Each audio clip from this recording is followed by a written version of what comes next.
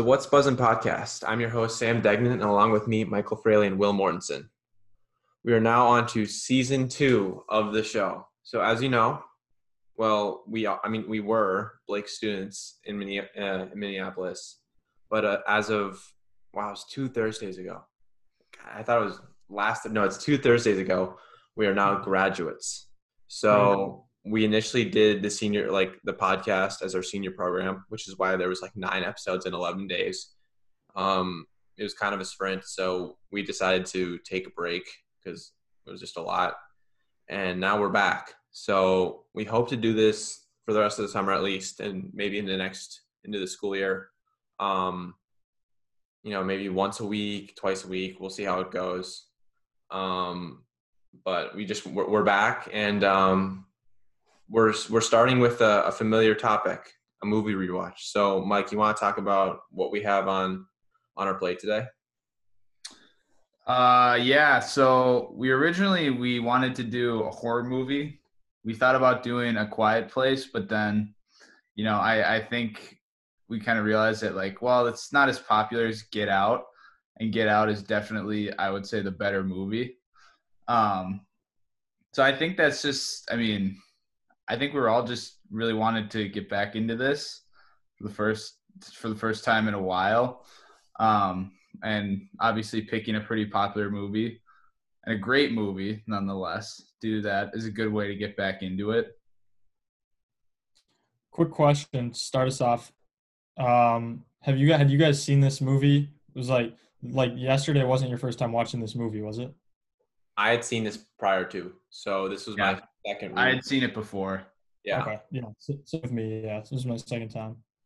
I feel like it's one of those movies that gets better on every rewatch because you notice, especially with this, there's so many hidden metaphors and hidden themes, and it's a credit to Jordan Peele how good he is, and I'm just super excited to get into this. So I think we'll go the same way we have in the past with our movie rewatches.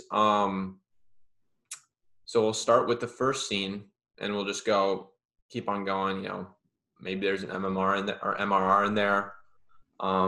We'll see, but perhaps.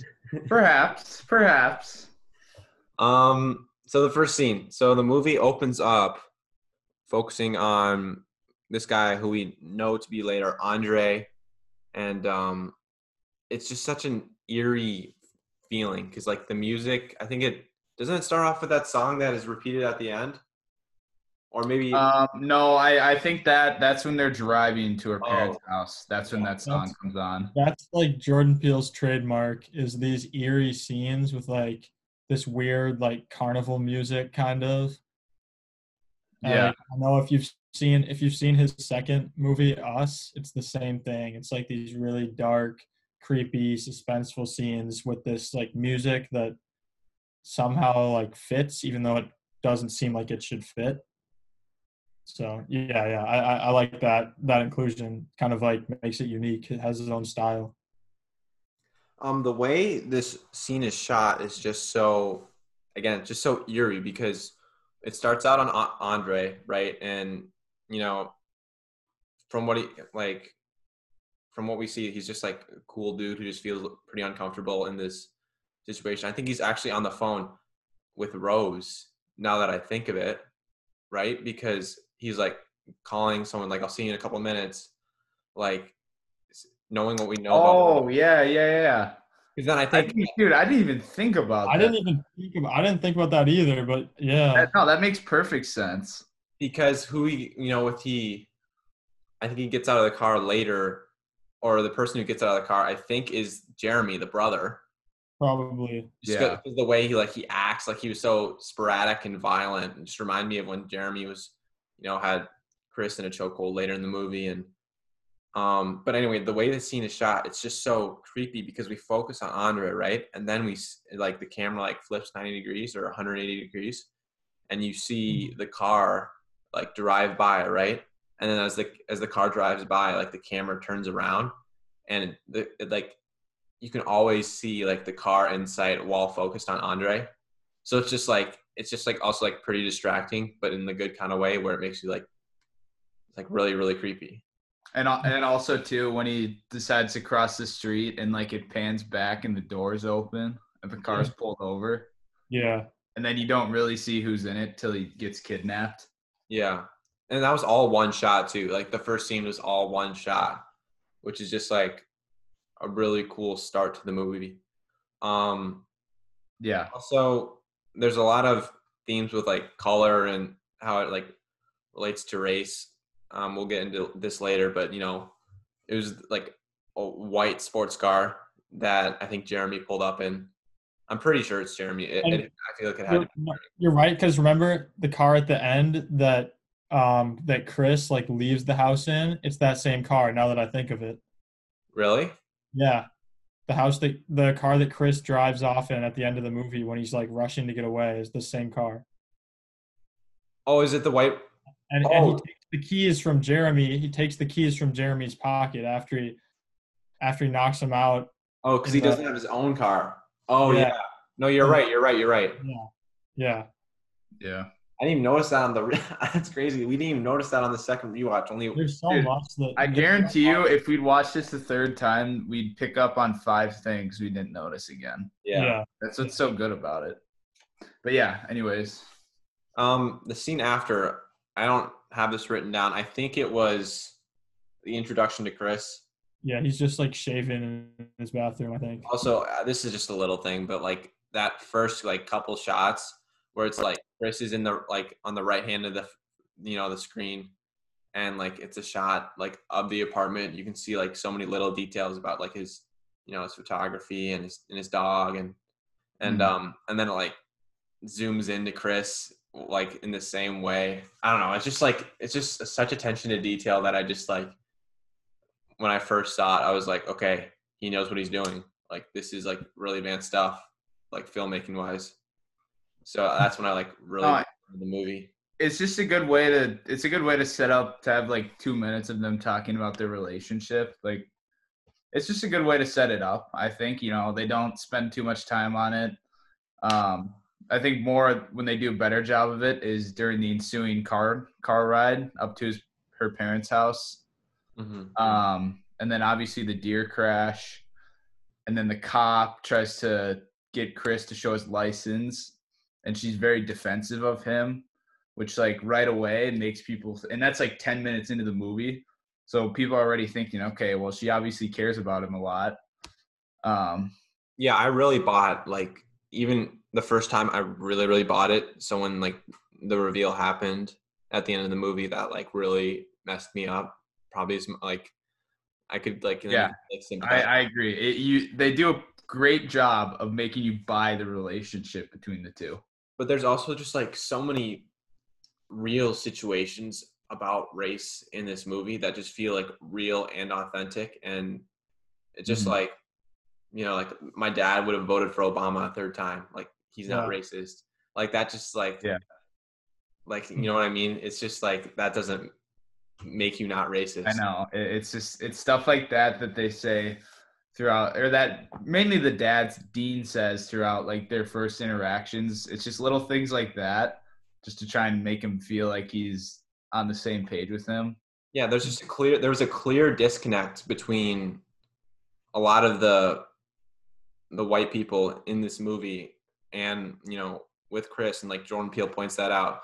Like when he asked him if he played golf, and then he's like, I do know Tiger, like trying to connect with like Chris solely on the like aspect of his race, like doesn't work. Like obviously, like what was his name? Jim, or the blind guy?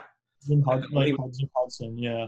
Like the way he was able to kind of connect with, or like he made Chris feel a little more comfortable, was by talking about his art, and like just treating him like, not making like his race as a black man like the focal point of the conversation, which everyone else did.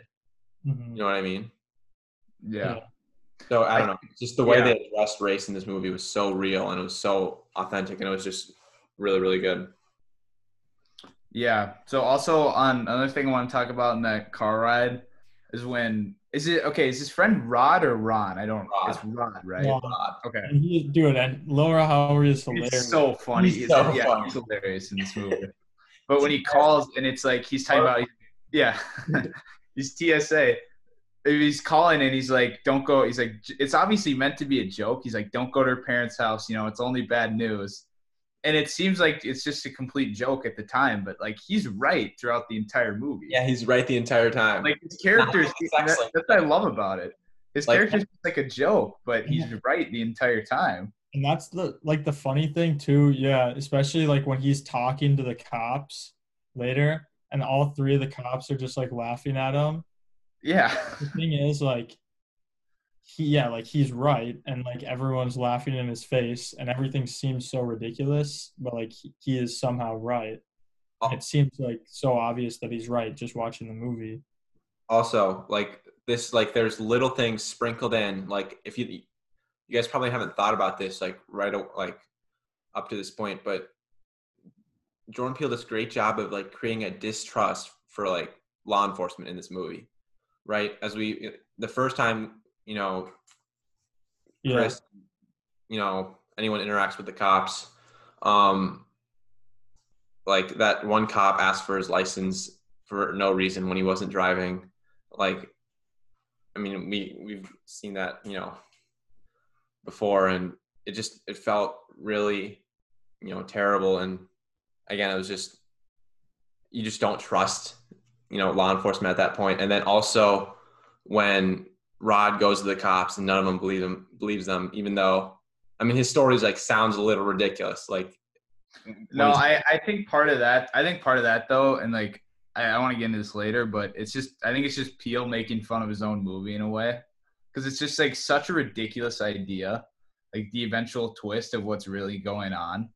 It just like on paper, it just sounds like that's impossible. But I think that's more just played for laughs, honestly.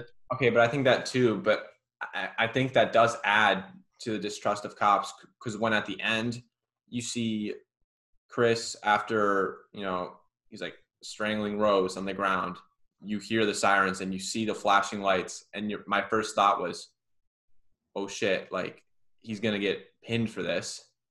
Yeah, I mean, he's like, it just doesn't look good. And then it's Rod, but like I don't think I've ever been as nervous in a movie seeing like those sirens pull up, because I know there's an alternate ending where he gets like arrested. Chris does. I think Zach Slavin, who's been on the show before, showed this to me. And like, it was just that the movie could have easily ended that way. And I'm really glad it didn't, though. I mean, does it make the movie worse? No. I mean, honestly, if you like, it could have made like the movie resonate a lot differently with the ending. You know what I mean?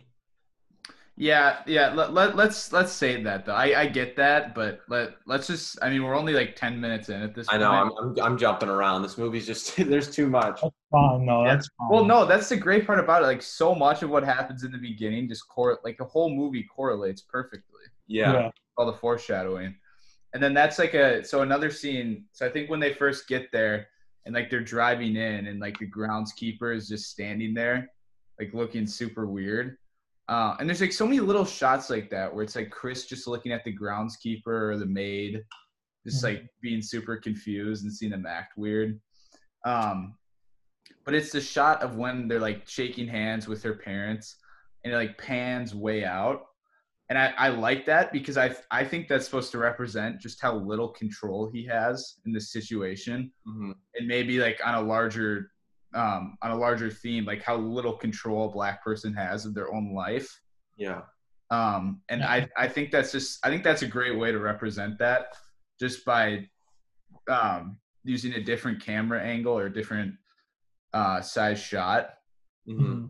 That relates with the sunken place too. Yeah, exactly. It pans out that same way when he's in the sunken place, and like his vision or like what he's seeing, like especially when he's seeing like Rose's mom in the chair, like that's getting smaller and smaller as he like falls farther and farther down. Mm-hmm. And loses more and more control. So yeah. I think it's yeah, so they go from there. They meet the parents. They're like talking when they're like talking to Dean and the mom in the living room, whatever. I think it's more just like Dean trying to fit in with Chris. I don't know if that's where he says the Obama line or not, but That's that outside. You said yeah, that. yeah, that's outside. But so yeah, it goes to there, and then this is a scene I like a lot when he's like showing him around the house for the first time, and he talks about how his grandpa was beat by Jesse Owens. Mm-hmm. And like you don't, it's like you don't really listen to that, but then that's such great foreshadowing because when it's revealed later that her grandpa or his dad is the groundskeeper, like in the groundskeeper's body. I just think that's such a great little piece of foreshadowing because I mean you don't even consider it at all when he's talking about his grandpa's love of track. Yeah. And Like, also they walk past the basement and he like just kind of brushes it off. like it's locked. Like Yeah. Just like what yeah, he, like what he said something specific. he said it's like he said there's like mold or it's like molded Black mold down there. black mold. Yeah. Again, Oh yeah.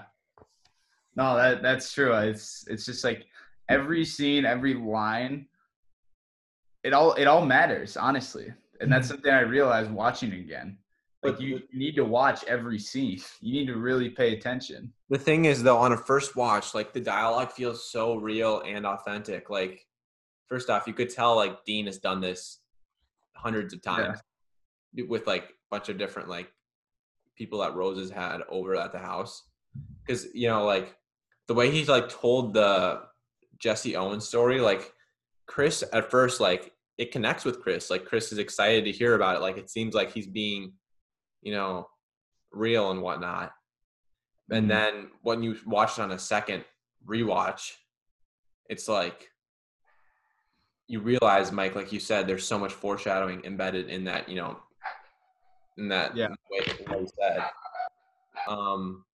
But also, like, I also thought it was kind of cool, or not cool, but like interesting that Dean like addressed like, how it looks, right? Because like there's a bunch of white people who have like African Americans as their servants, and like he addresses how like it looks bad, and he like tries to connect with Chris. Like it just shows how far like these people were willing to go to like make this happen. Mm-hmm. Well, and the thing is, like, there's like the acknowledgement, I feel like, of that. Like you're saying, like he addresses how it looks. I think like we often look at like the acknowledgement as like, or I think that's what Peele's trying to describe. He's saying like the acknowledgement of that is really just a trap instead of like it doesn't confirm like someone's um like anti-racism kind of. Mm-hmm. Just the acknowledgement. So I think he's talking about like all this like lighthearted acknowledgement of like the situation as a trap, and we see that as the movie unfolds. I thought we should talk about the performances right now overall. Sure. I thought Rose's actress was so good because she was Yeah. just so believable, and the way she like switched up at the end from being, like Rose, like someone we really, she's so comfortable. and then she just switches up to being like maniacal and just like a psychopath. Dean also is pretty, like he seemed like a flawed guy, like but he also like seemed like he was comfortable, like too. You know what I mean? Like they all just seemed like, they seemed like real people. Yeah. And like they completely switched up at the end. And I think that's the thing is like they seem like people that like you and me could like interact with on a daily basis or like spend time with like as a viewer. They seem like people we could be comfortable around. Mm-hmm. And then by turning them into complete psychos, that's where the mess and like killers and people with like ridiculously like twisted agendas, that's where we can see just how flawed a seemingly like comfortable system is, kind of like that. I feel like that's where Peele's larger message got through to me. It's like it's trying to build trust and say that these people are here for you. They're here to protect you. And it's kind of like it's what happens in every day. And unfortunately, a lot of that's going around in today's society. Mhm. It's like a lot of these similar exact issues. But I think what Peele's doing here is he's bringing up the issue of like, all these people saying they're going to protect, help, provide for you. And that's kind of similar to how like maybe like politicians or other people are always they're always saying they're going to provide, protect you, but at the end of the day, they don't. You're just like another person, kind of like Chris is. Mhm. Like they don't really care. You're just there so other people can benefit from you, which is exactly what happens in Get Out. Chris like doesn't matter at all. He's just another person to what their family is doing. Mm-hmm. And I think yeah, like Dayton, I know you brought up the performances, and Mike, I think the performances are critical to that message getting across. Mm-hmm. And when you're talking about like they're just there, like Chris is just there for the benefit of others, I think it's important to bring up like Jeremy, Rose's brother, his comments about like genetic makeup and stuff. Yeah. Remember at dinner that like dinner when they're talking about UFC, and Jeremy's like, Chris, like with your genetic makeup and like a little training, you could be like a lethal UFC fighter or something. And Chris is like, nah, it's too brutal for me. But Jeremy has this idea of like kind of using like this athletic stereotype kind of, I think, or this athletic, like this black athlete model. And he's trying to like exploit that or like get a rise out of Chris by using that. So obviously we see that today with like the shut up and dribble comments and stuff, especially in the last couple of weeks, when those have kind of come back to the surface again. Mm-hmm. Also, Dean was like, so Chris, what sports do you play? Like football, basketball, like just like, and you like said that, and I think he said football. He said football and baseball, I think, and then Chris said, "No, like I'm a basketball player." I don't know. It's stuff like that, like. Well, it's like when the two parents and Rose and Chris are outside, and they're talking about his smoking habit, and like Dean's like this really nice guy. He's super cheerful the entire movie, and then as soon as they start talking about a smoking habit, like Dean almost gets like mad at him and super cynical. He's like, smoking's a really bad habit. You need to get off of it. Mm-hmm. It's gross. And then later, when Chris is like, right before he gets hypnotized by the mother. Yeah. And she's like, are you smoking around my daughter? So they're constantly like telling him how bad smoking is. And I think that's just a good foreshadowing because the person who wants his body doesn't want to have smoking habits that come along with it. And I think that's just another great way to foreshadow it. Yeah. I didn't think about that. I didn't think about that either. I just thought about it as encouraging him to go under hypnosis. Yeah. No, it's just like I think it's just like they don't want to give off somebody with a smoking habit. Yeah, you're right. Because like some like 80-year-old who wants a new body isn't gonna want. Like they don't care about Rose. Like they don't care if she's around, Chris if he's smoking. It's just using. Yeah. They just want to use a body that, or they see a body that they think they can use in a certain way, and they want it to be able to. I mean, that's exactly it. Yeah. They don't care about Chris at all. It's just they're trying to perfect his body. Can we talk about that hypnosis scene? Yeah, let's do that. I thought. Well, before that though, there's like the so when he goes out to smoke that night, right? He like wakes up in the middle of the night. His phone's off. And then it's a scene with the groundskeeper just sprinting at him. Yeah. It was so creepy. Which is, dude, the first time I watched that like gave me nightmares. That's like the weirdest shit I've ever seen in a horror movie. When it just like it pans to the backyard, nothing's there. Pans back to Chris, he's like kind of looking away. Pans back, this guy just hauling ass at him. Sprint. Yeah, absolutely booking it.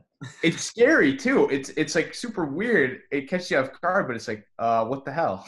Dude, it's almost scarier that he like turns away at the last second and just sprints off than it, because like you think like, oh, he's just gonna like take Chris out, and then he turns away, and that's just so weird. Like he gets just close enough and then like doesn't touch him. It's so weird.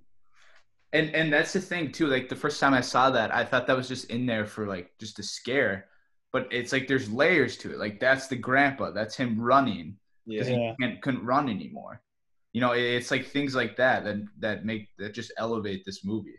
This movie doesn't rely on jump scares to be scary, which is It doesn't. rare at this point in time for a lot of horror movies, because a lot of horror movies just like rely on jump scares to scare the audience. This movie uses like a lot of creepiness and, you know, eeriness with its tone to like make it really scary. And also just like the stuff with Georgina was also like really creepy, where she would just Yeah.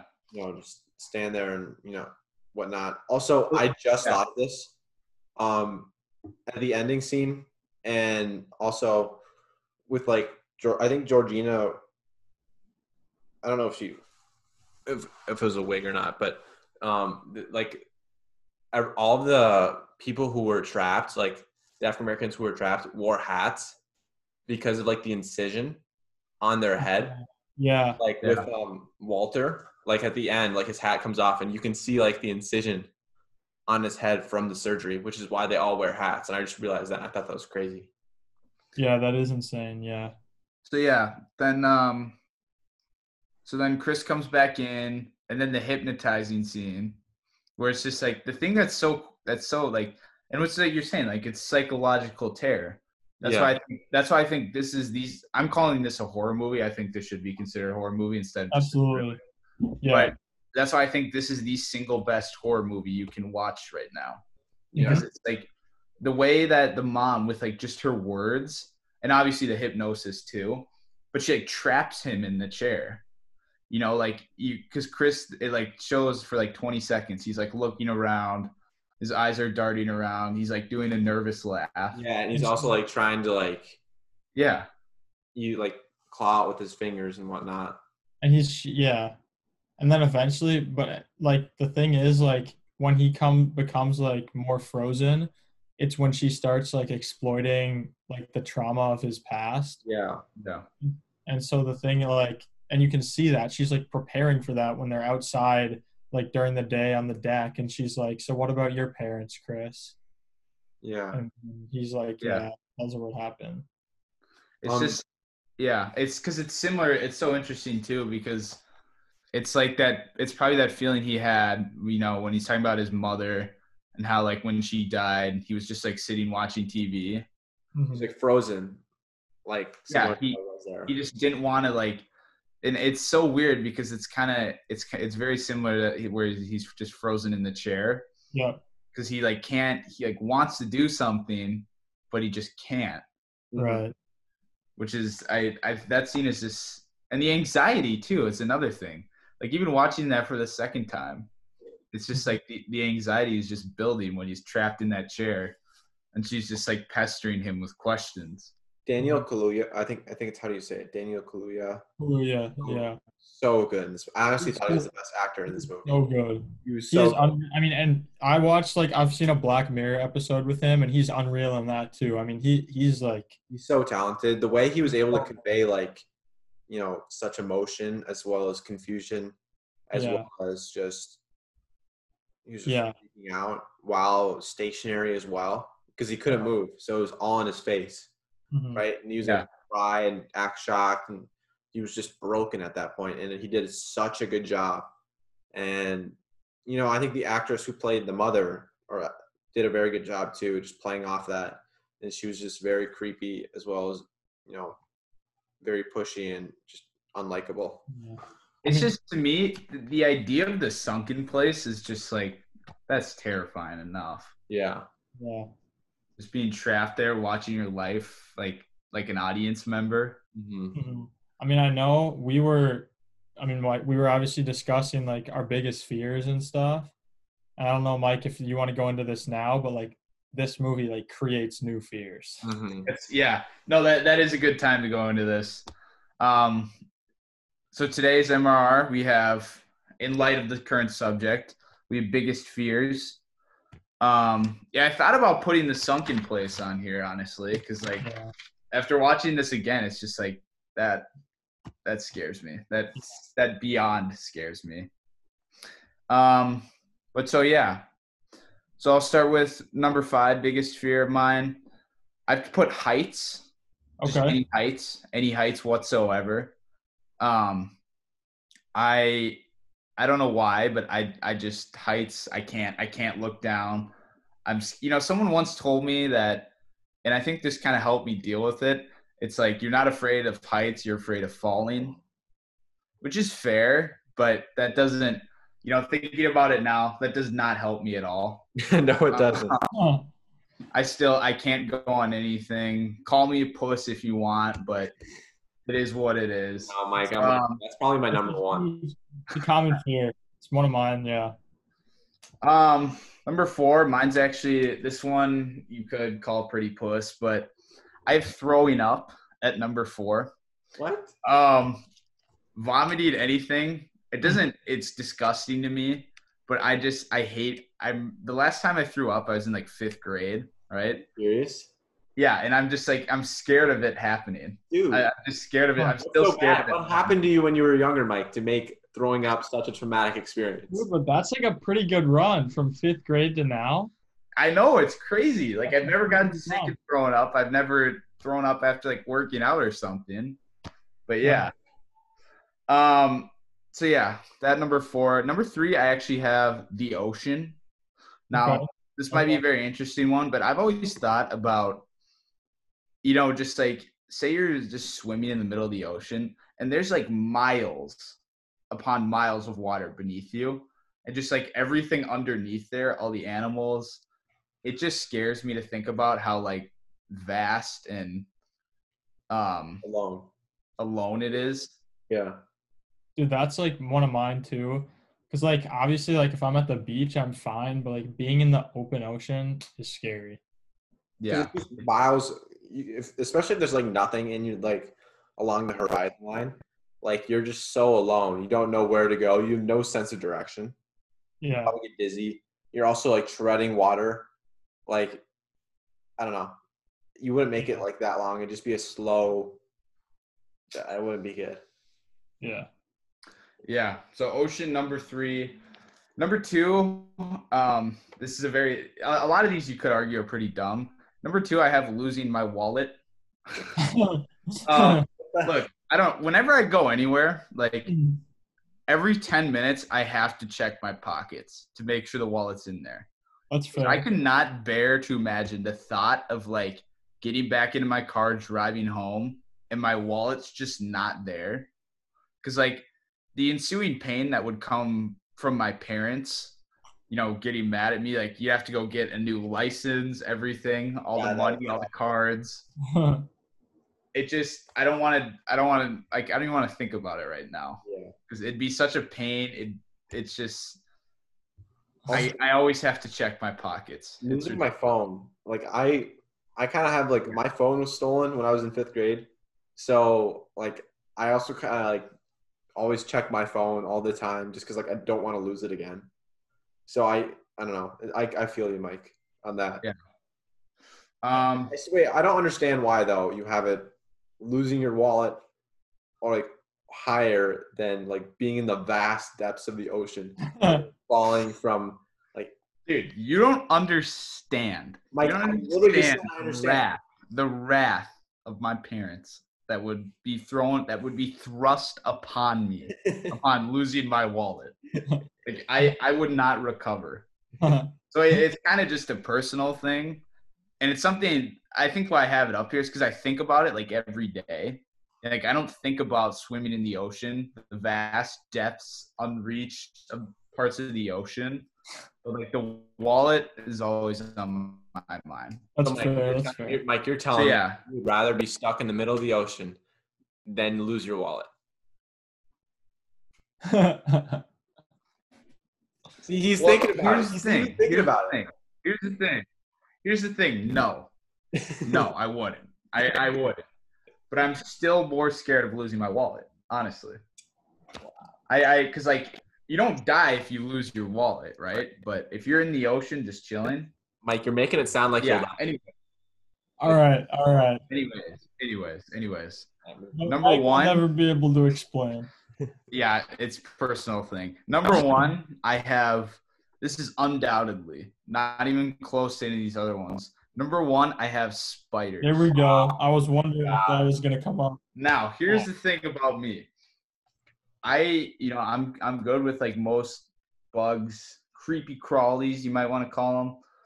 I can't do spiders. I can't. Something about spiders and the way it's like the way they're shaped, the way they look, it just terrifies me. Yeah. I don't like little house spiders. Like if I were to see like a tiny house spider walking past my screen right now, the computer would be like through the window, honestly. Dude, that's like me with centipedes.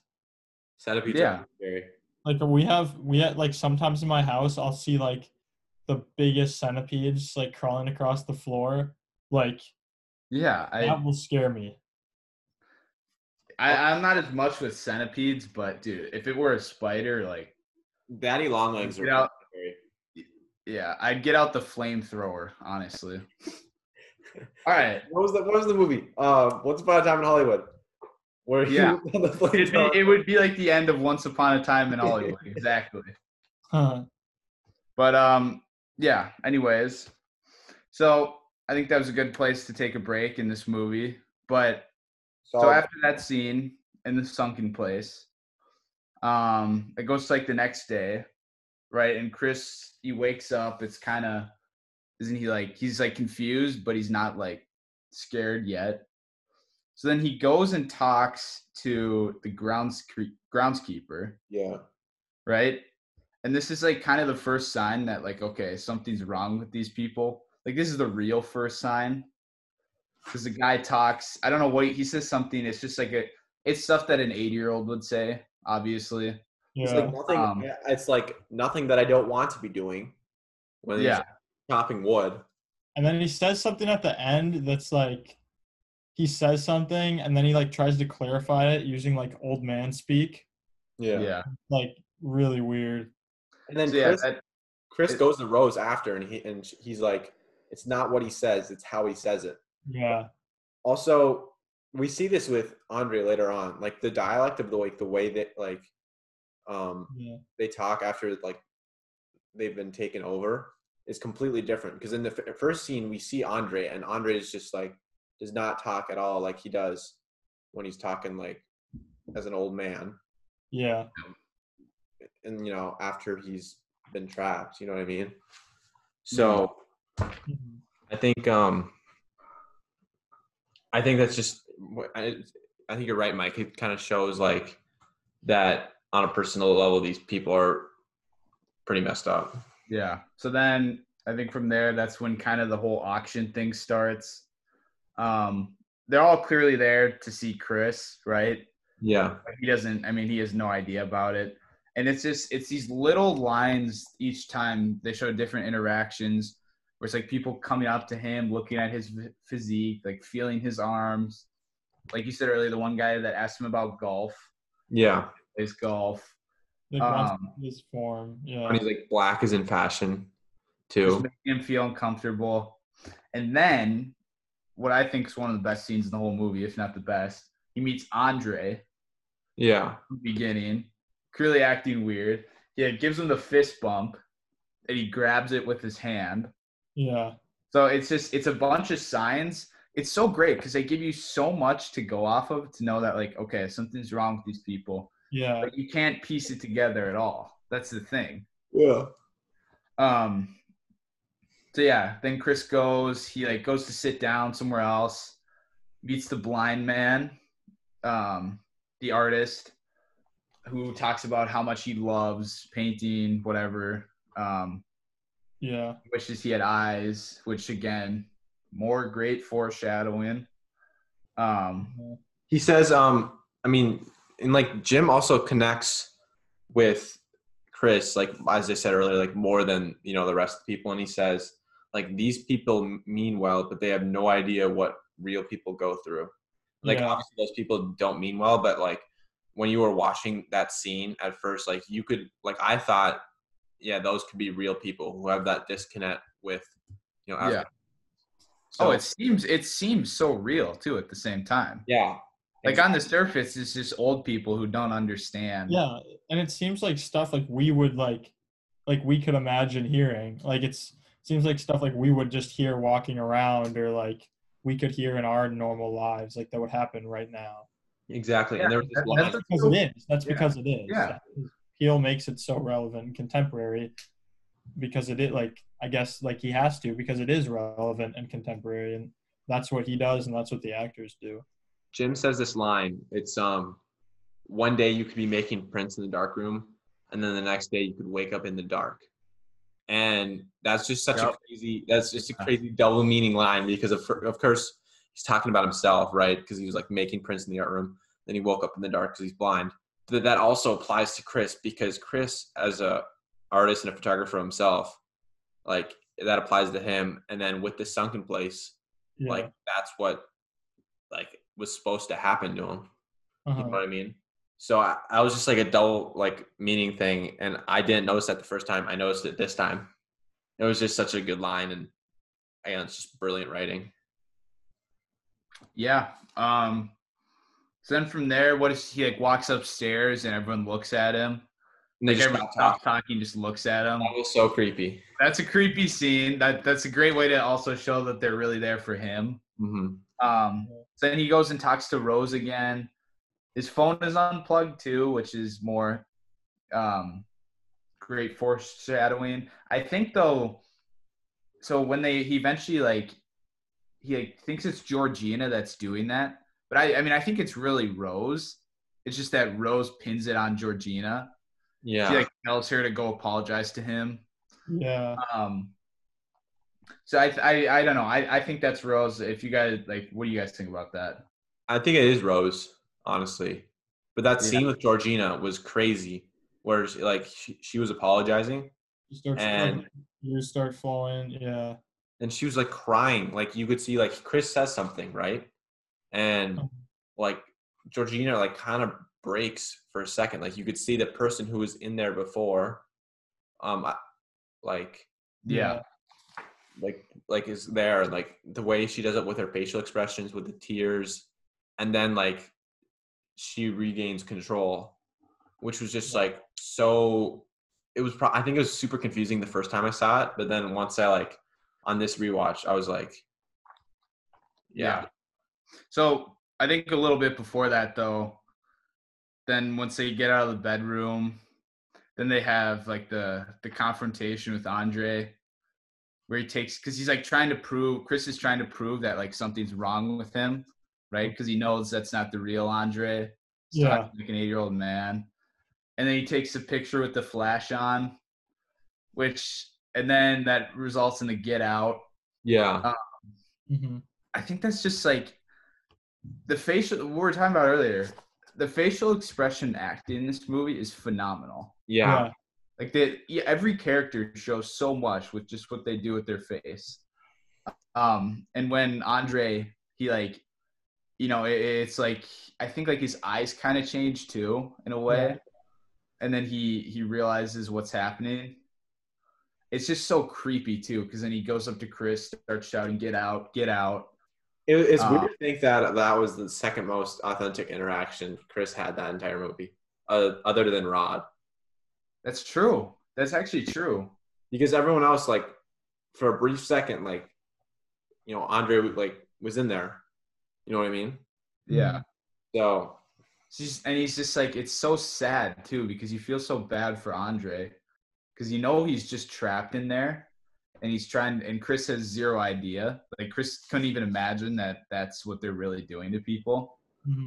He's like suspicious, but he really doesn't know. So yeah, then they like try to tell him it was a seizure, which he's smart enough to not believe. Then he calls Rod, doesn't he? Yeah. He calls Rod to tell him about what's going on with Andre. So then Rose and Chris like go and talk somewhere else, right? And that's when they do it. Rod says on the phone call, like he's like, because they probably hypnotized. Like again, Rod just predicting the entire story. Like, Yeah. I know it's hilarious. Like he's just some clown, but he like understands everything that's happening unintentionally. It's so and funny. Chris said like a lot of people like miss the movement. Like that was a quote.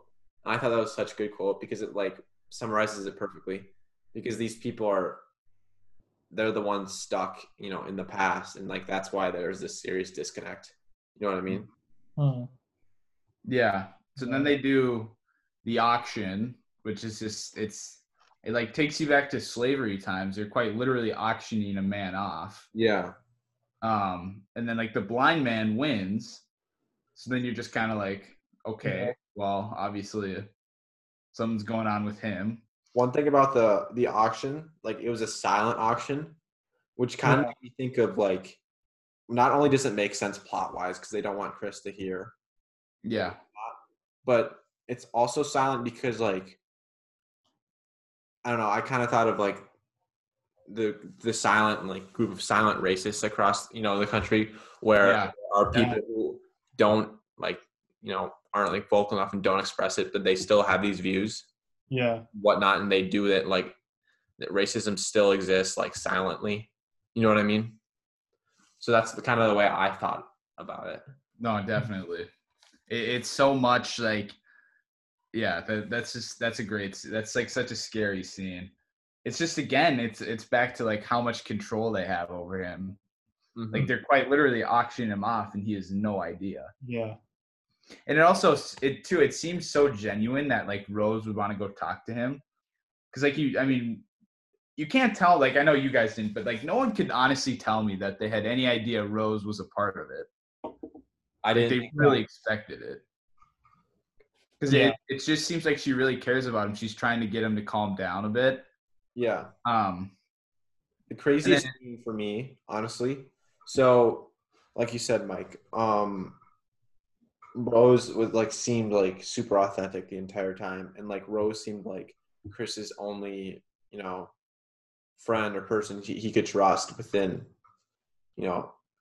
how like considering how alone he was in this like in the house, and because there's like also like Dean says like there's no neighbors within like a certain amount of like radius and whatnot, and that just shows like how alone he truly is. His phone's dead, barely any cell coverage. Rod is basically out of reach, and Rose seems like the only person he can trust.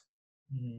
But then when he's going through the photos of Rose and you see her with all of these other African Americans, including Georgina, her, which shows like she can't be trusted. Yeah. Well, I think a little bit before that too, one brilliant scene is where, and I think something we've kind of missed is, and this goes back to the beginning with the deer crash. It's like, so Chris obviously has guilt from what happened with his parents, or with his mom. So when he goes to check on the deer to like make sure not make sure it's okay, but like to assess the damage, because he really he cares about these people, right? Yeah. Or not these people. He cares about. He's just like a really nice guy. He's a nice and caring guy, as far as like people or everybody. Mm-hmm. And Rose kind of plays on that in the scene when they're talking in the woods, because she's like, "Do you want to?" I don't know what she says exactly, but she's like, "Do you want to leave with or without me?" And Chris is like, "I don't know." And then she like turns away, looking kind of pissed off at him, which like plays on the fact that she knows that Chris is like a nice guy. So he'll be like, okay, well now I made her feel bad. So I have to like make it up to her in a little, like in a small fashion. Yeah. And I think that's just the brilliant part of Rose's character and how well she just plays on, like she's just toying with him basically. Yeah. Mm-hmm. And then. So yeah, they show Chris finds the photos. I was so scared during that. I was like, oh my God. There's like the it's so panicky, like the Rose give me the keys scene. I know, he says it like 20 times too. It's so scary. Building up to that moment, especially like watching it the second time, because like Rose is in on it. And so like watching it the second time, the whole time I'm like, dude, like just get out, like leave right now. Like, and then but then you see like he obviously like he comes to that conclusion, like pretty quickly too. That like he needs to get out of there. And then the family, the family slowly starts circling in on him. Yeah. And then she's like, I'm trying to find the keys. I'm trying to find the keys. And she's like, And then I can't give you the keys, right? Like her expression completely flips. And I was like, oh my God. She finally abandons it, and she's like, yeah, like I'm in with my family is what she basically like what she's saying. And then like obviously he wakes up downstairs in the armchair. Well, I think before that though, I think another thing we've slightly missed a bit too is that she does a great job of alienating herself from the rest of her family and like all these people. You know, it's like when they're talking to all those older people and they like say something rude or slightly racist and she just looks like disgusted. Like she seems super mad at them. Mm-hmm. And she does a great job of like showing that she cares about Chris and that all these other people in her family are just weird, right? Mm-hmm. They don't know how to handle being around a black person, which again adds to how great of a character she is. Mm-hmm. So yeah. So then they kind of, by the way, the brother in the lacrosse stick, like what is that just to make him seem like he's more of a psycho or what's He is a psycho. I think it's just random. A lot of times he's the one who takes out like, because he's clearly done this before. He did it with Andre. He's the one who like violently suppresses them and like puts them under and is able to like restrain them so that they can go into the sunken place. And so like he didn't have to do it that time. And I think someone even mentions it like it was much better than Jeremy's, suppression method or whatever. And so after that they go down or they're downstairs. Chris is downstairs, like locked up on the chair, and he's getting like Jim is like telling him about what's going to happen. And like, that's when the reveal happens. And I just remember first time watching it, like, oh my God. Yeah. It was just crazy. And then I was thinking like Rod was right and like whatnot.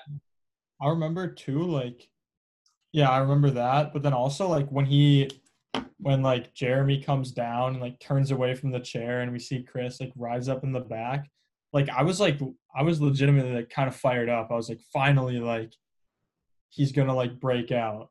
Yeah. I was like super like relieved, but also still like nervous at the same time. So what he did, like when he uses like, I think it was cotton from the chair.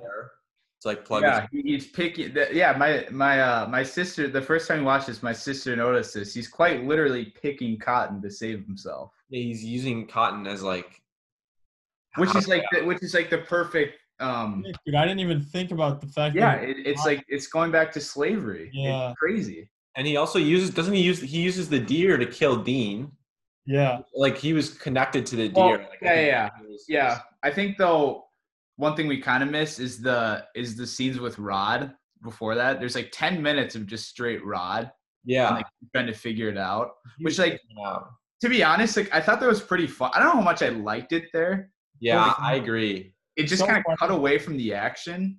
But it was necessary though for the. It was It's weird. I don't know how I feel about it because I agree it is necessary. I don't think there's another way to like make that happen though, because like I wanted Rod at the end, and like if Rod would have just come about like somehow knew where he was, and it would not have been explained, like I would have been a little frustrated. Yeah, but I think it's good, and it's also a funny scene when like I feel like when he puts her on hold, on the phone. Oh yeah. Rose, and he's like trying to record her. He's like to the phone. He's like, she is lying. I know that. You lying bitch. Yeah, it's so funny. Like, so funny, dude. Yeah, his TSA character is so funny, but I don't know how much I like that there, to be honest. It was necessary though. I think it's necessary, but okay, yeah, it's funny too. It's freaking hilarious when he's talking to the other cop. We talk about the deer because like I really want to talk. Oh yeah. Well, let's talk about how. So yeah, he escapes though, right? Yeah, let's talk about the deer then.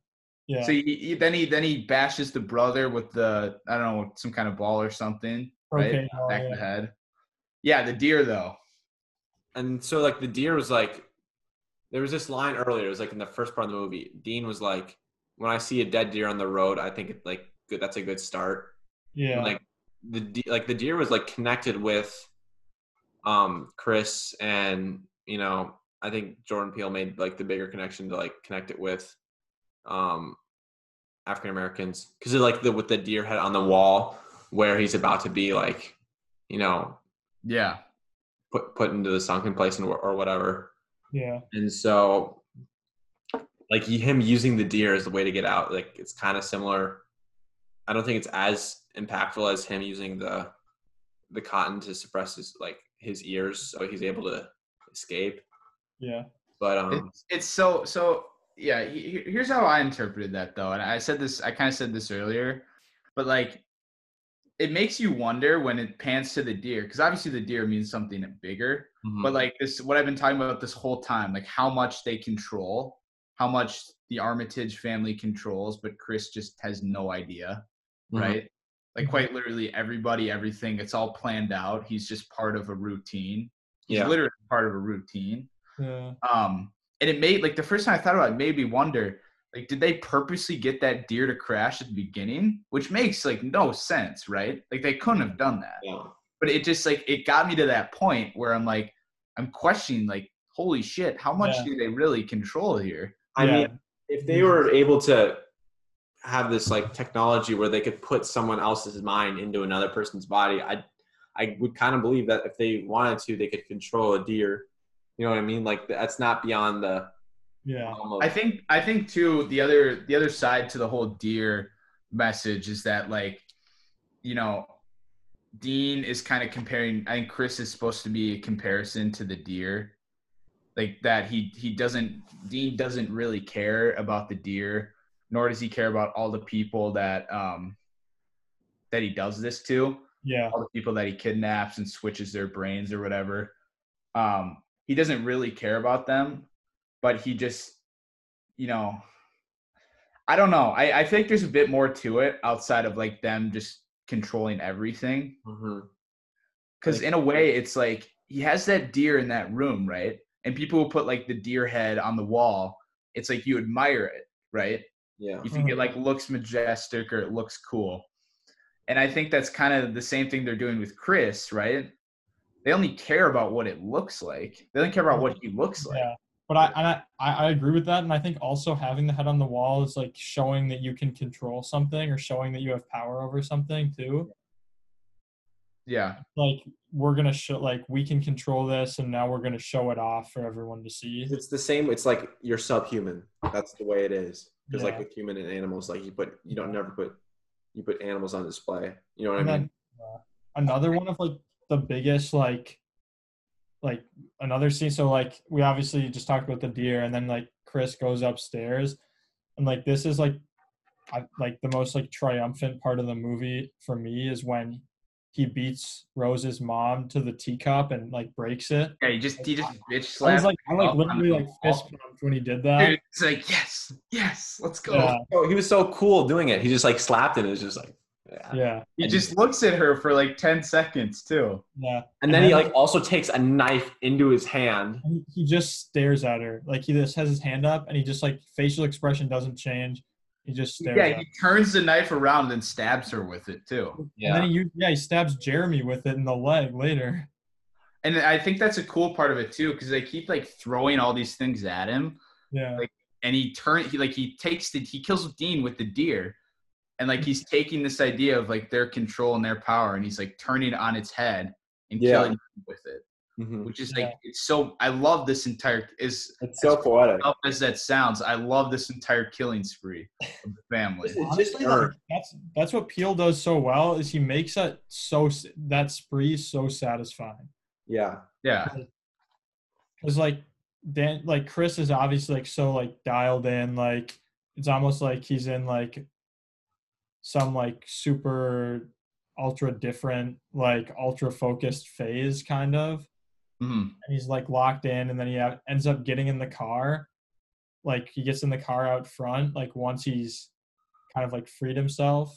He hits Georgina and though. He only comes back. Yeah, right. He only like he still saves her. Like he puts her in a car, doesn't he? Georgina. and then she like, because it's not Georgina. Right, it's Rose's grandma, which is the And irony she's of like, it. you shouldn't have destroyed my house or whatever, Yeah.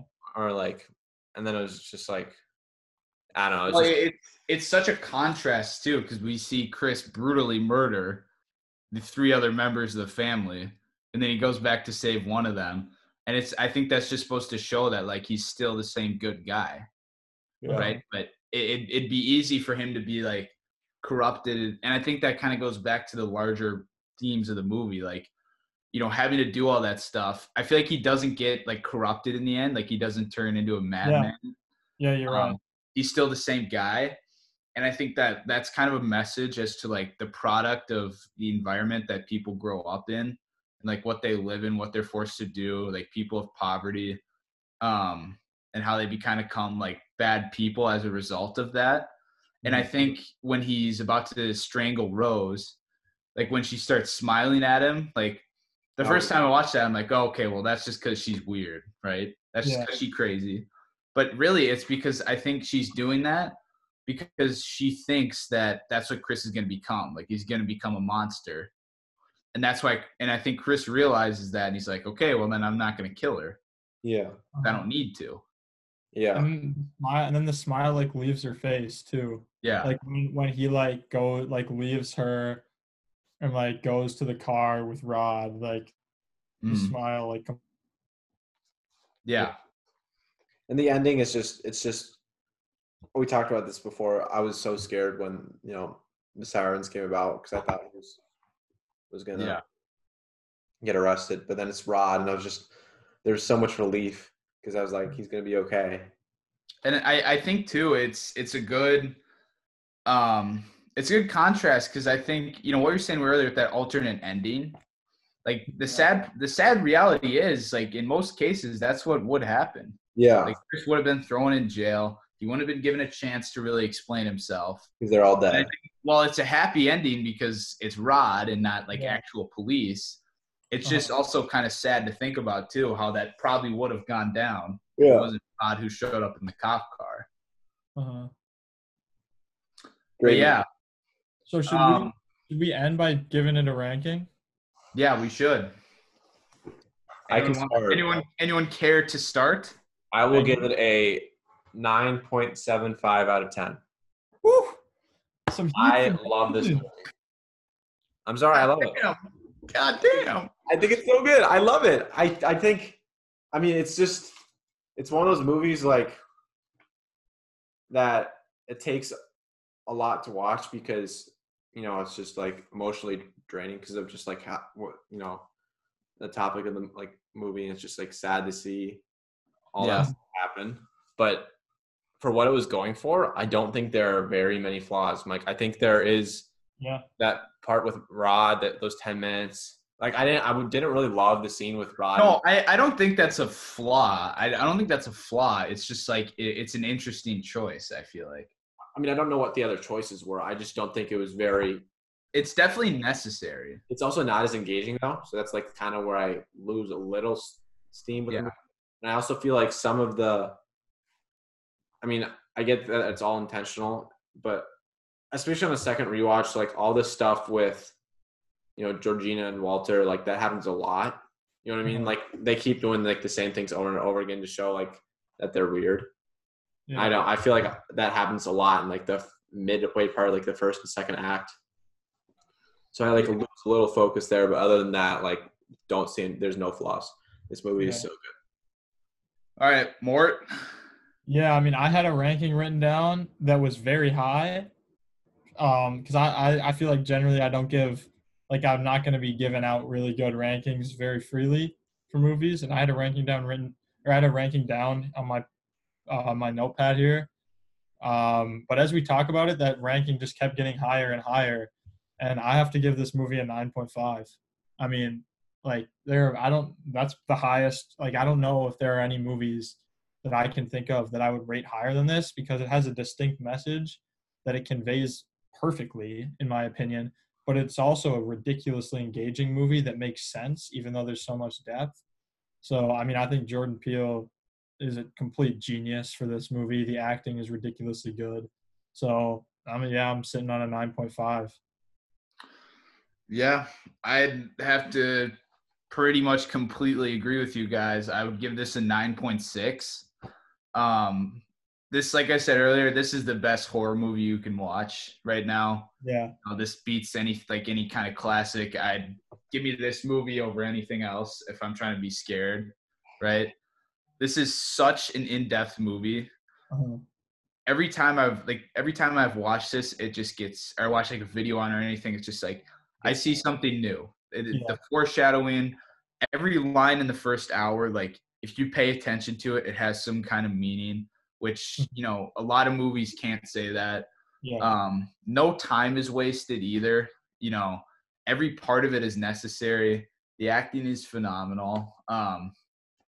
Chris, I forget his name. I forget his last name. Daniel. Yeah, he is fantastic. The actor who plays Rose, everybody, it's amazing. The movie's pretty funny too, at some points with the classic Jordan Peele comedy. And just Rod. Yeah, you can rely on the movie. You can rely on it being pretty funny. Rod is Rod's such a sick character. Yeah, he's an important character in this movie. The messages, the themes, they're all amazing. Yeah, I give this a 9.6.